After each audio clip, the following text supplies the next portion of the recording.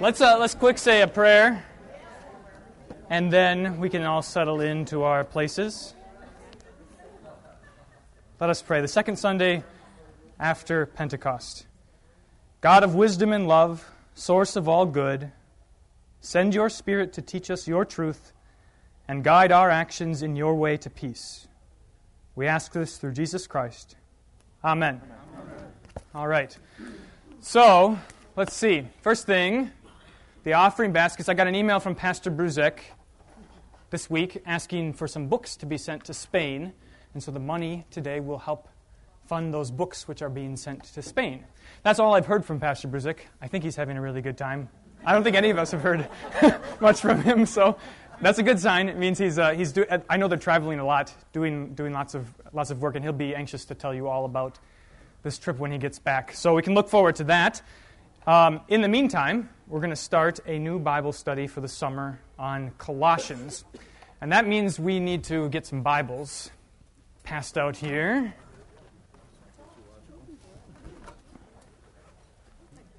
You got it? Okay. All right. Is there anything else? Any questions? Anything by way of introduction that we need to talk about here? Yeah, so the announcements that we had in church today are of special interest. The 4th of July parade, sign up to help out with that. If you can house the new vicar for a little while, that'd be great.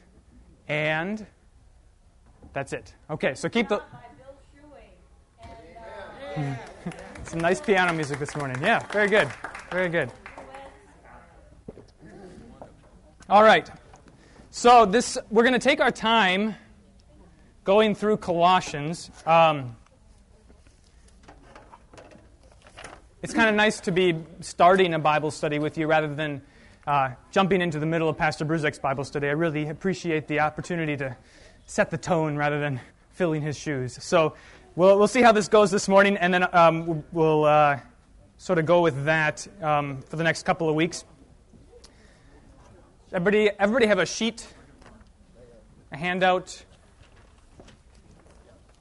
Okay. So a couple of things to think about with the book of Colossians. There's something really advantageous about studying a book like Colossians, and that is it's really pretty short. 4 chapters, 95 verses or something like that. So you can honestly sit down and read it in 15 minutes. But there's great value in taking a close reading of it because it's pretty sophisticated, and Paul, writing in the style of, writing in a pretty sophisticated rhetorical style, needs a little bit of time to digest. So if you're interested in a sort of a strategy at home as we go through Colossians, I'd suggest that you take an opportunity once a week to sit down and just read through the whole book. You can do it in 15 minutes. And that'll sort of put what we talk about each Sunday in perspective. And that's one thing we have to try and do. We often take passages out of books like Colossians, and we use them very usefully to demonstrate points about theology and what we believe. But it's also important to understand the context. So if you do that, it'll help. We won't be grading or anything, so don't worry about that. Colossians is one of Paul's imprisonment letters, one of his letters that he wrote from prison. The others are Philemon, Philippians, and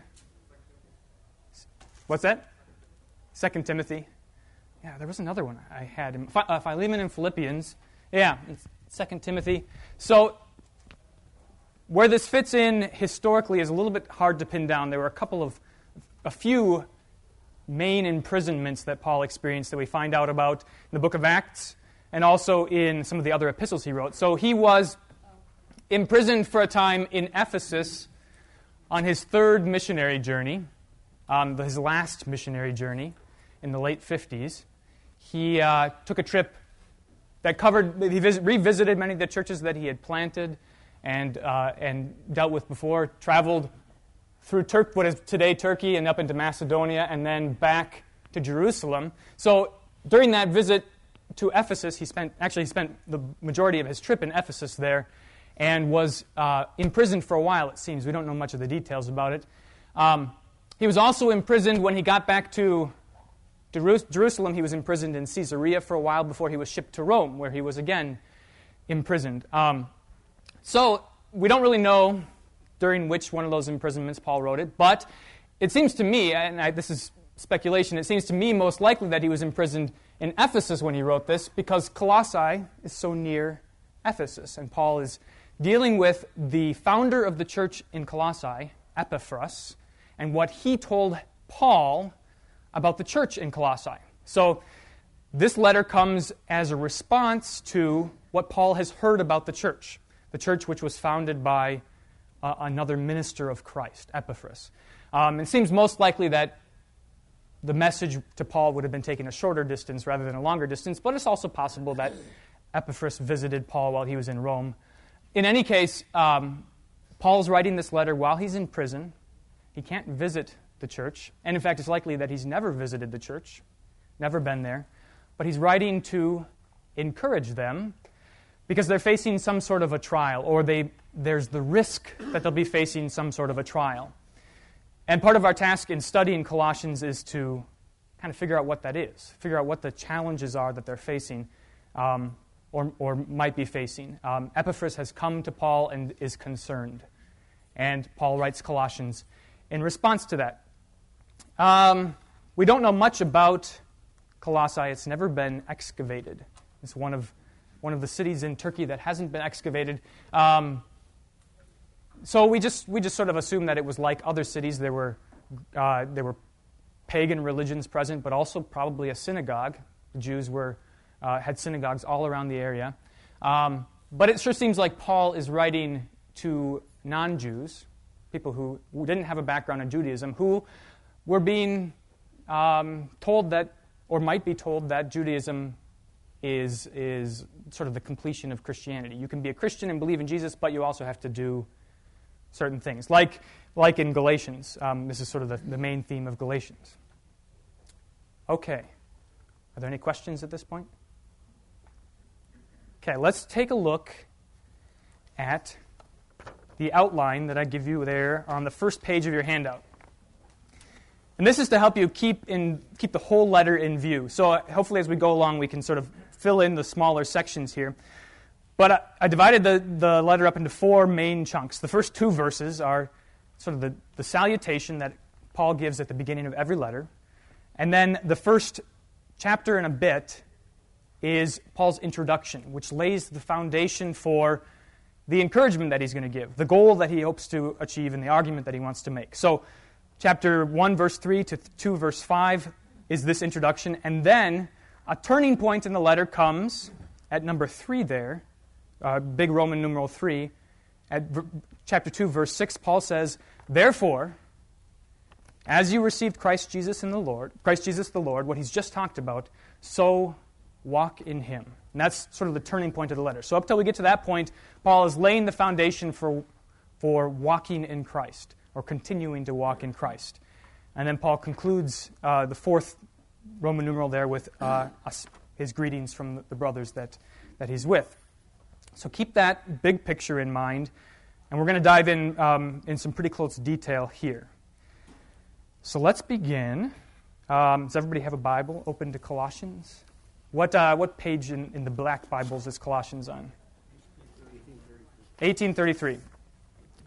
So let's start with verses 1 and 2. Would somebody please read those verses? Any volunteers? Just raise your hand. Carol, please. 1 and 2.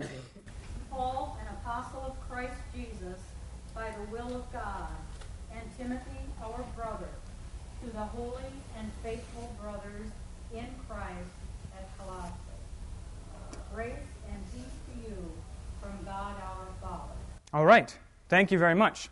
So this salutation, as I said, fits into the character of just a normal greeting, normal salutation that begins an epistle, a letter.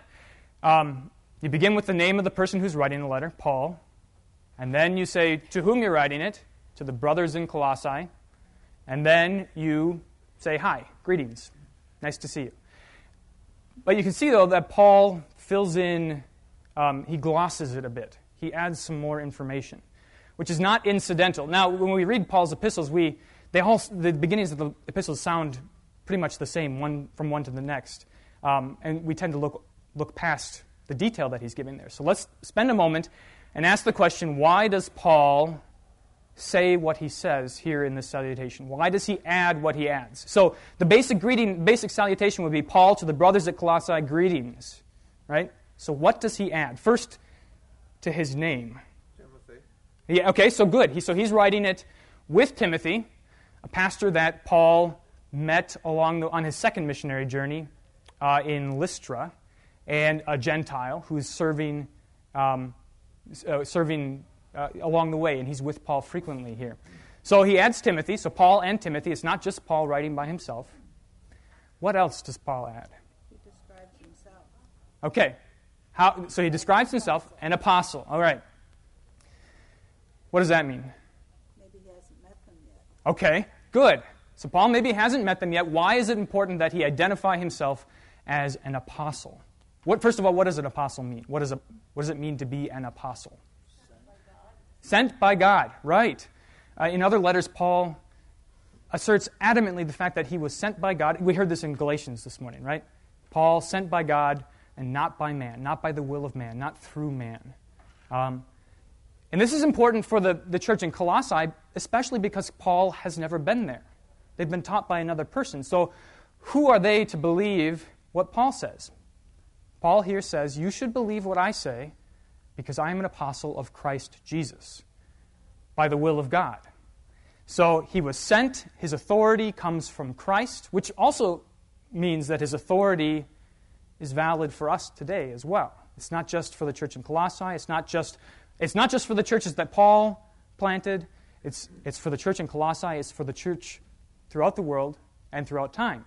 Paul is sent by Christ Jesus and through the will of God, by the will of God. And we'll talk a little bit more about this as we go along. We hear about the will of God later. But this is, it's not, oftentimes when we think about the will of God, we think, the will of God for my life. What does God want me to do in my life? What kind of decisions does God want me to make? Which is certainly part of God's will. But the main theme that comes out of Paul when he talks about the will of God is God's will towards humanity through Christ. God's disposition towards people, towards humans, sinful humans, on account of Christ. And his will is to save us, to bless us, and to love us. And so Paul here identifies the purpose for being an apostle. It's not, it's not a cult of personality. It's not for his own gain. And he argues this regularly throughout those letters. It is to preach the gospel of Jesus, the salvation of Jesus. That's the will of God, which prompts him to be an apostle, which prompts him to go and preach to the churches. So, Paul, an apostle of Christ Jesus by the will of God, and Timothy, our brother. And then, when he addresses the church, the people to whom he's writing the letter, he says, to the saints and faithful brothers in Christ at Colossae. So he adds an identification of the people to whom he's writing. Saints and faithful brothers. Holy and faithful brothers, I think it was, as you read, Carol. So they are brothers who are holy and faithful. And once again, we tend to speed past these things. But what does it mean that the brothers in Colossae are holy? Mike? Baptized, right. Absolutely, yeah. You beat me to the punchline there. Thank you. So holiness, we talk about this a lot around here, right? Holiness is not a characteristic which, it's not a virtue, something that we have in ourselves, some attribute of our character. It is something that is given to us in baptism. And it makes us saints in God's eyes. So that's the other element of what's going on here. Paul is addressing the people in Colossae and saying, I'm talking to you not as the world sees you, not as I see you as a fellow human, but as I see you through God's eyes, through Christ Jesus, on account of Christ. You are saints, right? And you are faithful. So here that he is talking about the fact that they've remained steadfast, or they have held to the faith. They're trustworthy. They are consistent. And this is something which is important for the people in Colossae and for the churches that Paul reaches. They are given a message, given the gospel, and the question really, when Paul leaves, is always, are they going to remain faithful to that? And there are all kinds of forces that come from outside that try to, and from within, that try to make them unfaithful to that. Paul here is saying, you have been faithful, which sets the tone for the message. They're saints and faithful brothers in Christ through baptism. The name Christ has been put on them. They've been baptized into Christ. And so he is addressing them in that way, in that light. Good. Okay. Any questions? Yes, sir. When I hear that word, our Father, I think of Psalm 103, which is a favorite of mine, as the Father. Yeah. Also, it says, like as the Father, this is King James again, but like as the Father pitied his children, so the Lord pitied them in spirit. Good. So this is a good reason for Father. Yes. Absolutely, and we have much more to say about that. So let's move down to that second half of verse 2. This greeting, grace and peace to you, grace to you and peace from God our Father. If you've heard Lutheran pastors preach in other places, oftentimes they begin a sermon, grace, mercy, and peace to you from God our Father and Lord Jesus Christ. There's some variation of that. That's common, and it comes from Paul. So the question here is, what does that really mean? Is it just a nice sentiment? Is it just a platitude? So first of all, what is grace? I guess it might be the preached word. Okay. So I think I would say the preached word is about grace or delivers grace. But what is the grace itself? Yes, Matt. Undeserved love. Absolutely. Undeserved love on account of Christ, through Christ. So that is how God relates to us, by grace. He loves us, though we don't deserve it. And here Paul is, he's not just wishing this upon the Colossians. He's not just saying, I hope that God gives you some grace. He's saying, grace to you. This is something which, there's a subtlety in the way we do the liturgy. So I'm not ordained. And if I'm going to give a blessing at the end of the service, I say something like, may the grace of God be with you. Because I haven't been given the authority to speak on behalf of Christ in this way. But when the pastors do it, they say, the Lord bless you. It's not a subjunctive. It's not a, may he do this, or I pray that he does this. It is, he's going to do this because I am his vicar. I'm standing in his place in this church.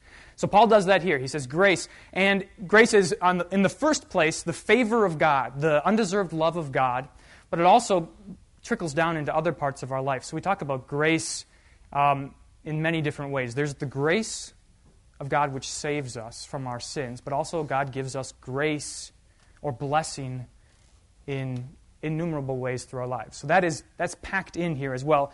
You can see this. I included the collect for grace from the service of Matins there. Under big point 3, little letter B, grace and peace. The collect for grace, it reads like this. O Lord, our heavenly Father, almighty and everlasting God, you have safely brought us to the beginning of this day.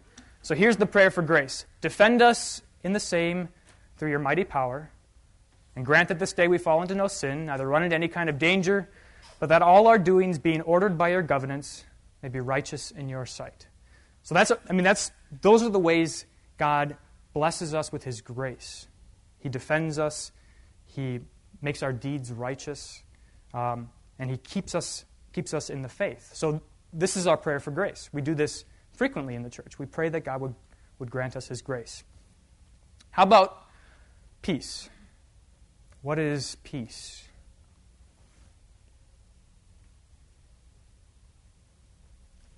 How about this? What's the opposite of peace?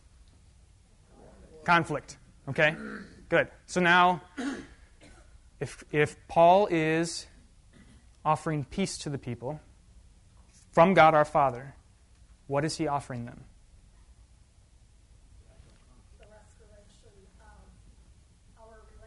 Yeah. Right. Yeah, so by nature we are not at peace with God. And when Paul offers them peace from God our Father, he's delivering to them that reconciliation from God. The relationship is restored, and Paul is here proclaiming that to them. The relationship is restored. And this, we've talked about this before in the divine service as well. So, peace be with you and also with you. We are reconciled with one another. When the pastor says, the peace of Christ be with you always, holding the body and the blood, this is your reconciliation right here before your eyes. It's not just, once again, it's not just a platitude. It's not just sort of sitting by the lake and feeling peaceful, right? It is the conflict which rules our world being resolved. And we see this, I love this collect for peace from Vespers. So we pray for these things regularly in the church. This prayer goes, O God, from whom come all holy desires, all good counsels, and all just works, give to us, your servants, that peace which the world cannot give, that our hearts may be set to obey your commandments, and that also that we, being defended from the fear of our enemies, may live in peace and quietness through Jesus Christ. So on the first level, this peace is reconciliation with God, reconciliation with our brothers, but God also meets us in our daily lives and offers us peace and quietness as we live our lives here on earth. Okay. Any questions? Yes, sir. That's right, yeah. Yeah. In a world of turmoil, there's peace in Christ because of His grace. That's right. So one of the most outstanding instances of that is after the resurrection, Jesus meets with the disciples who are in the upper room terrified of the persecution, and he says, peace be with you, right? It's utterly paradoxical, right? There is no peace. The church is falling apart, right? Everything they thought was true is seeming to fall away from them, and Jesus comes in the room and says, peace be with you. And when Jesus says something, it happens, right? It's not just a nice thought. All right. Good. Let us move on then to the next section. I think what we need to do here is have a whole bunch of verses at once, because this is a really long sentence, which it gets split up by commas and periods that translators have put in there. So, would somebody please read verses 3 through 8?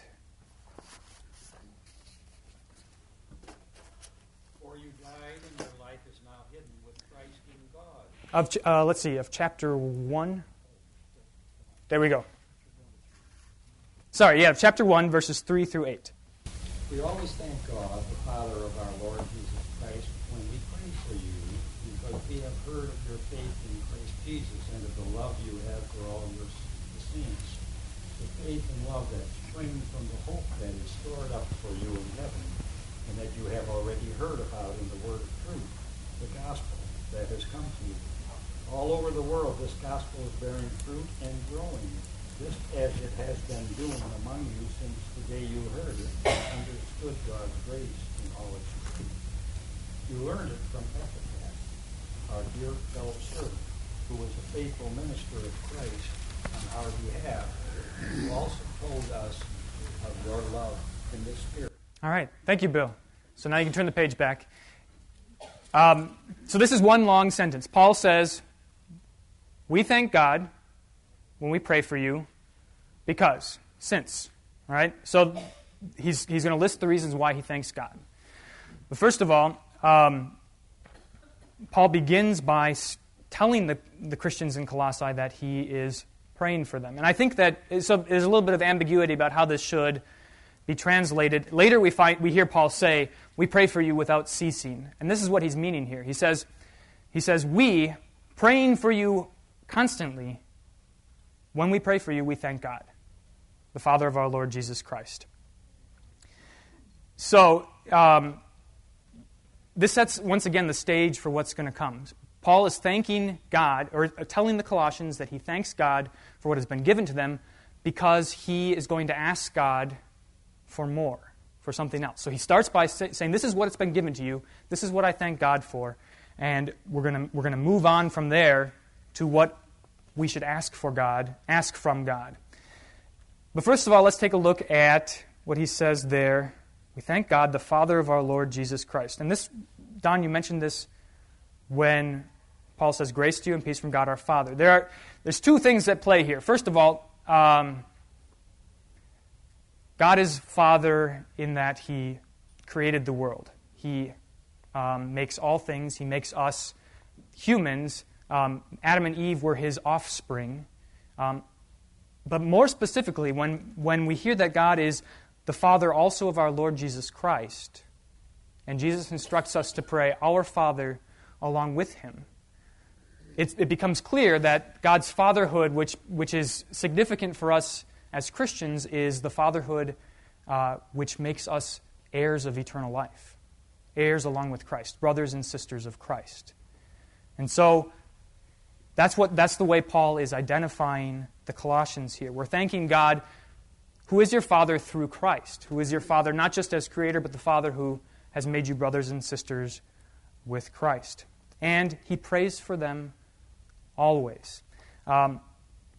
Which is, I give you the quotation here from N.T. Wright, number 4, letter A. What is worked for must first be prayed for. It's a fantastic introduction to what Paul is doing here. He doesn't just jump in and start giving advice. He doesn't just jump in and start teaching even, or teaching, remember this thing and this thing and this thing about Jesus. He says, I pray. First I pray. What is worked for must first be prayed for. And that's what Paul's communicating here. Any questions? Feel free to raise your hand at any time if you have questions. Yes, sir. There's a lot of affirmation for the Colossians from Paul in this introduction. Yeah.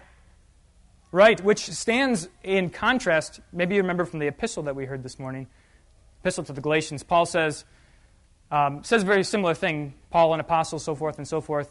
And then he doesn't say, we thank God. He says, I am astonished that you've so quickly turned away. Right? He goes after the Galatians right away. Here, and in many of his other letters, he begins by affirming what has been given to them. That's why this is a letter of encouragement, and a letter of consolation. Bruce.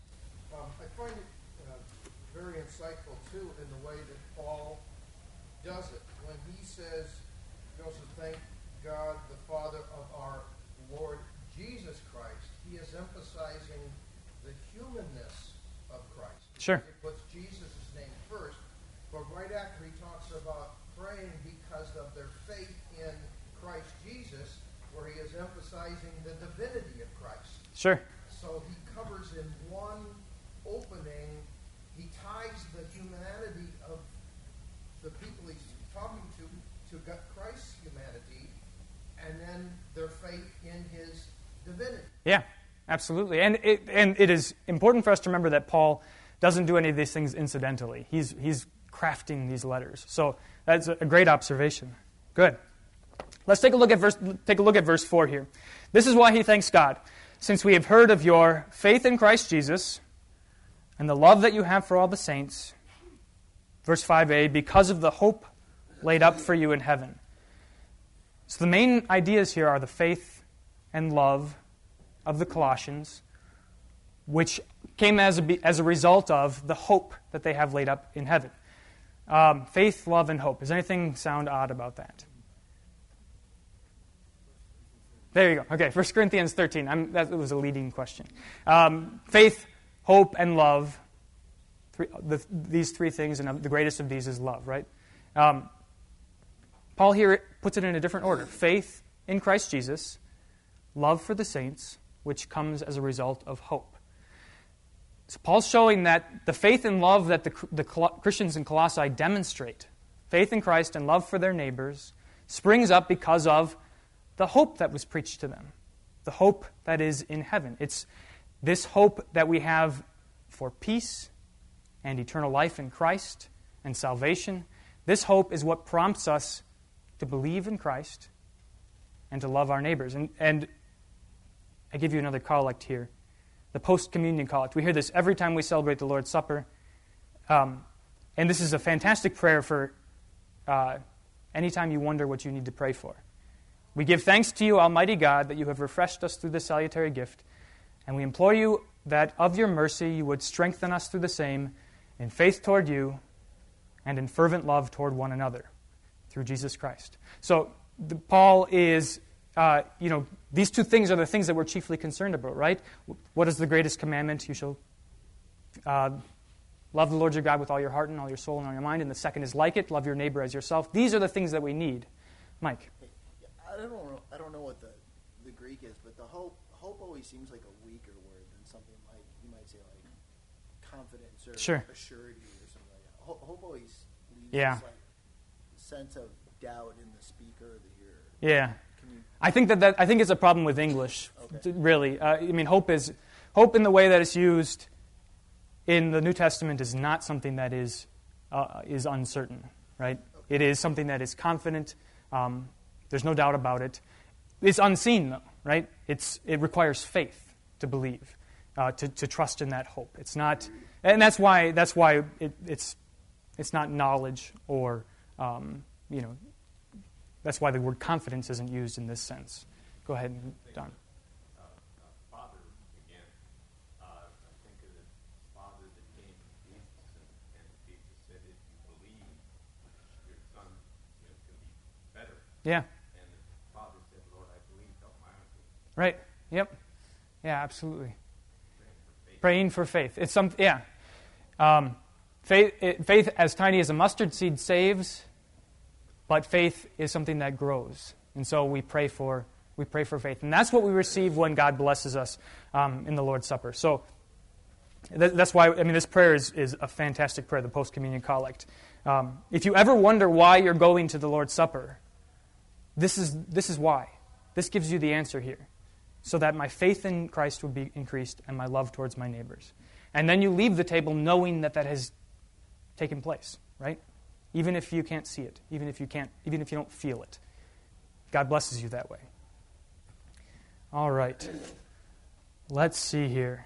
Love that you have for all the saints is kind of an interesting notion, and this we hear about later is what Epaphras told to Paul. He came to Paul and said, these people love all the saints. They are showing love for all kinds of people.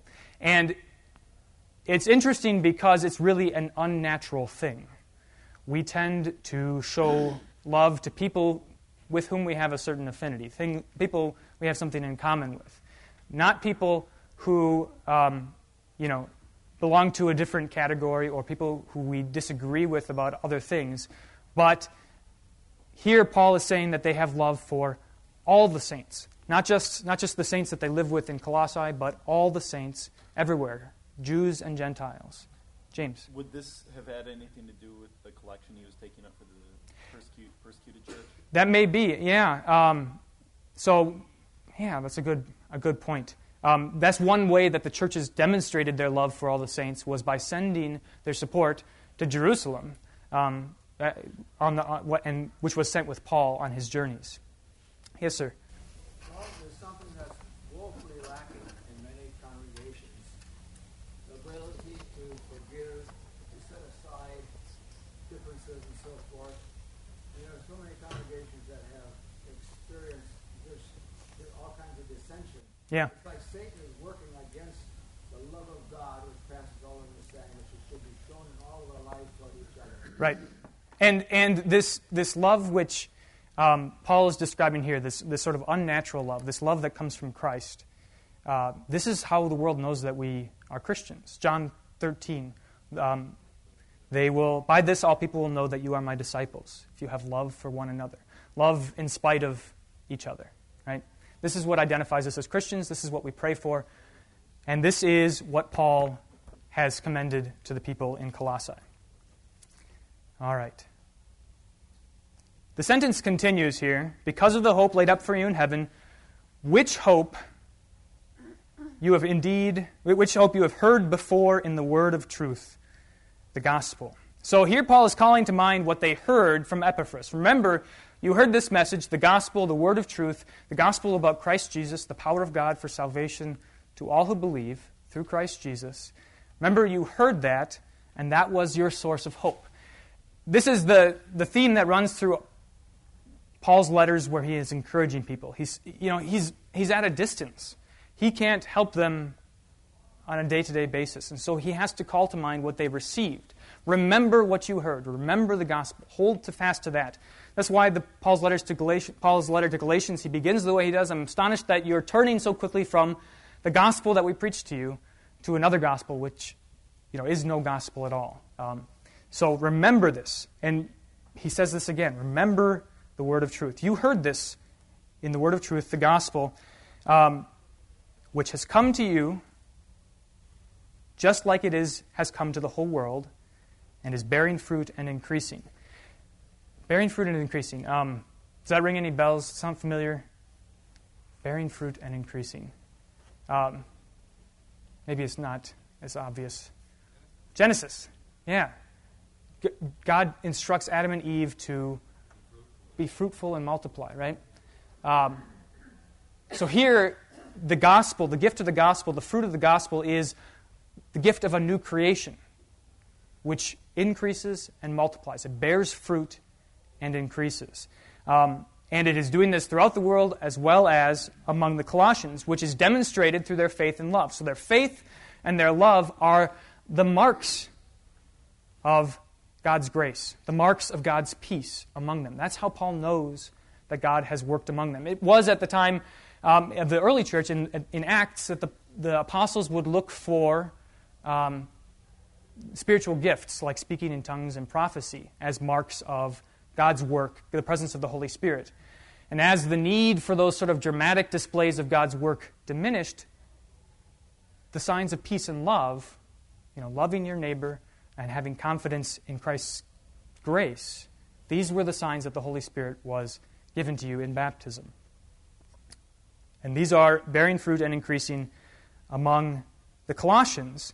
And this, as it does also among you, this you, it's kind of a trivial note, but it's not just one you. It's not just you, Mike. It's growing among you, but it's growing among all of you as a community. And this is one of the things that is so great about St. John.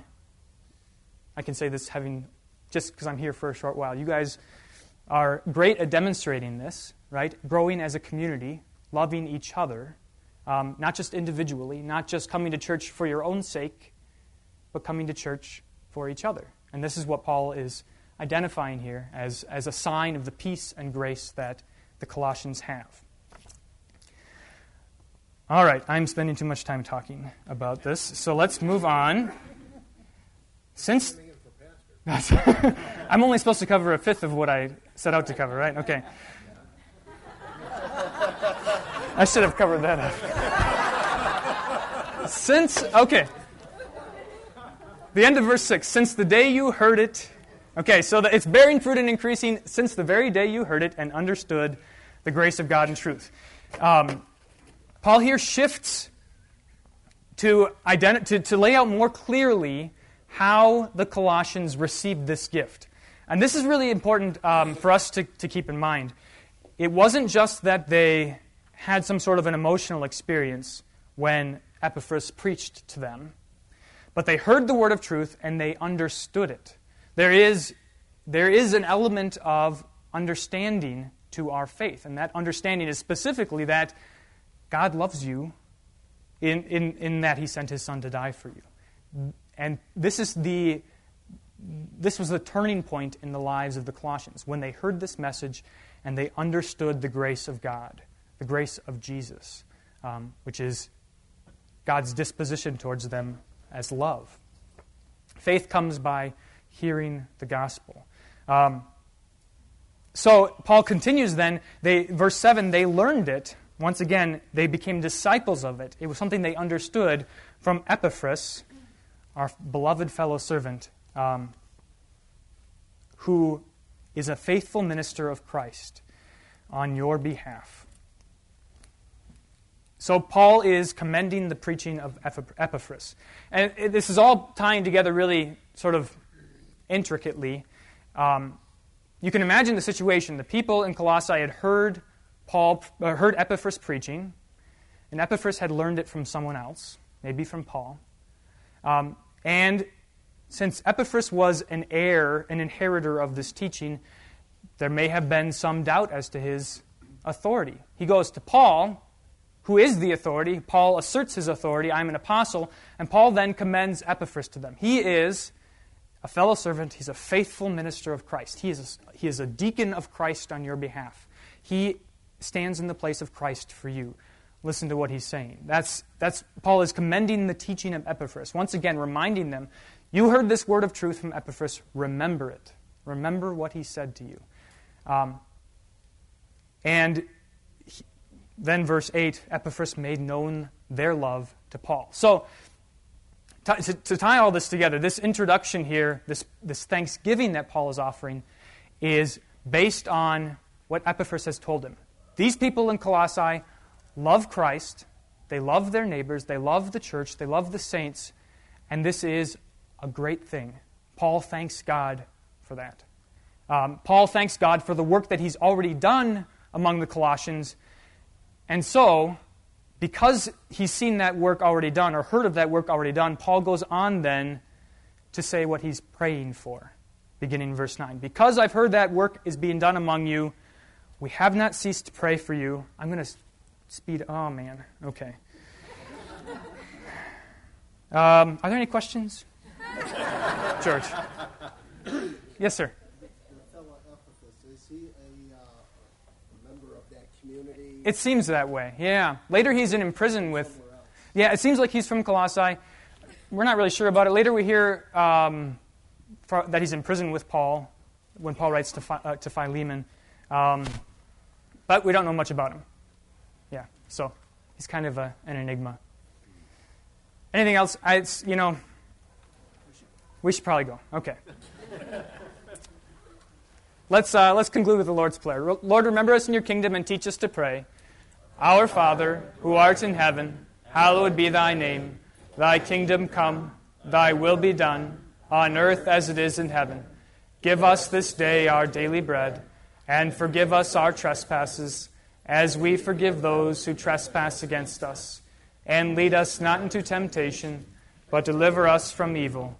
For thine is the kingdom, and the power, and the glory, forever and ever. Amen.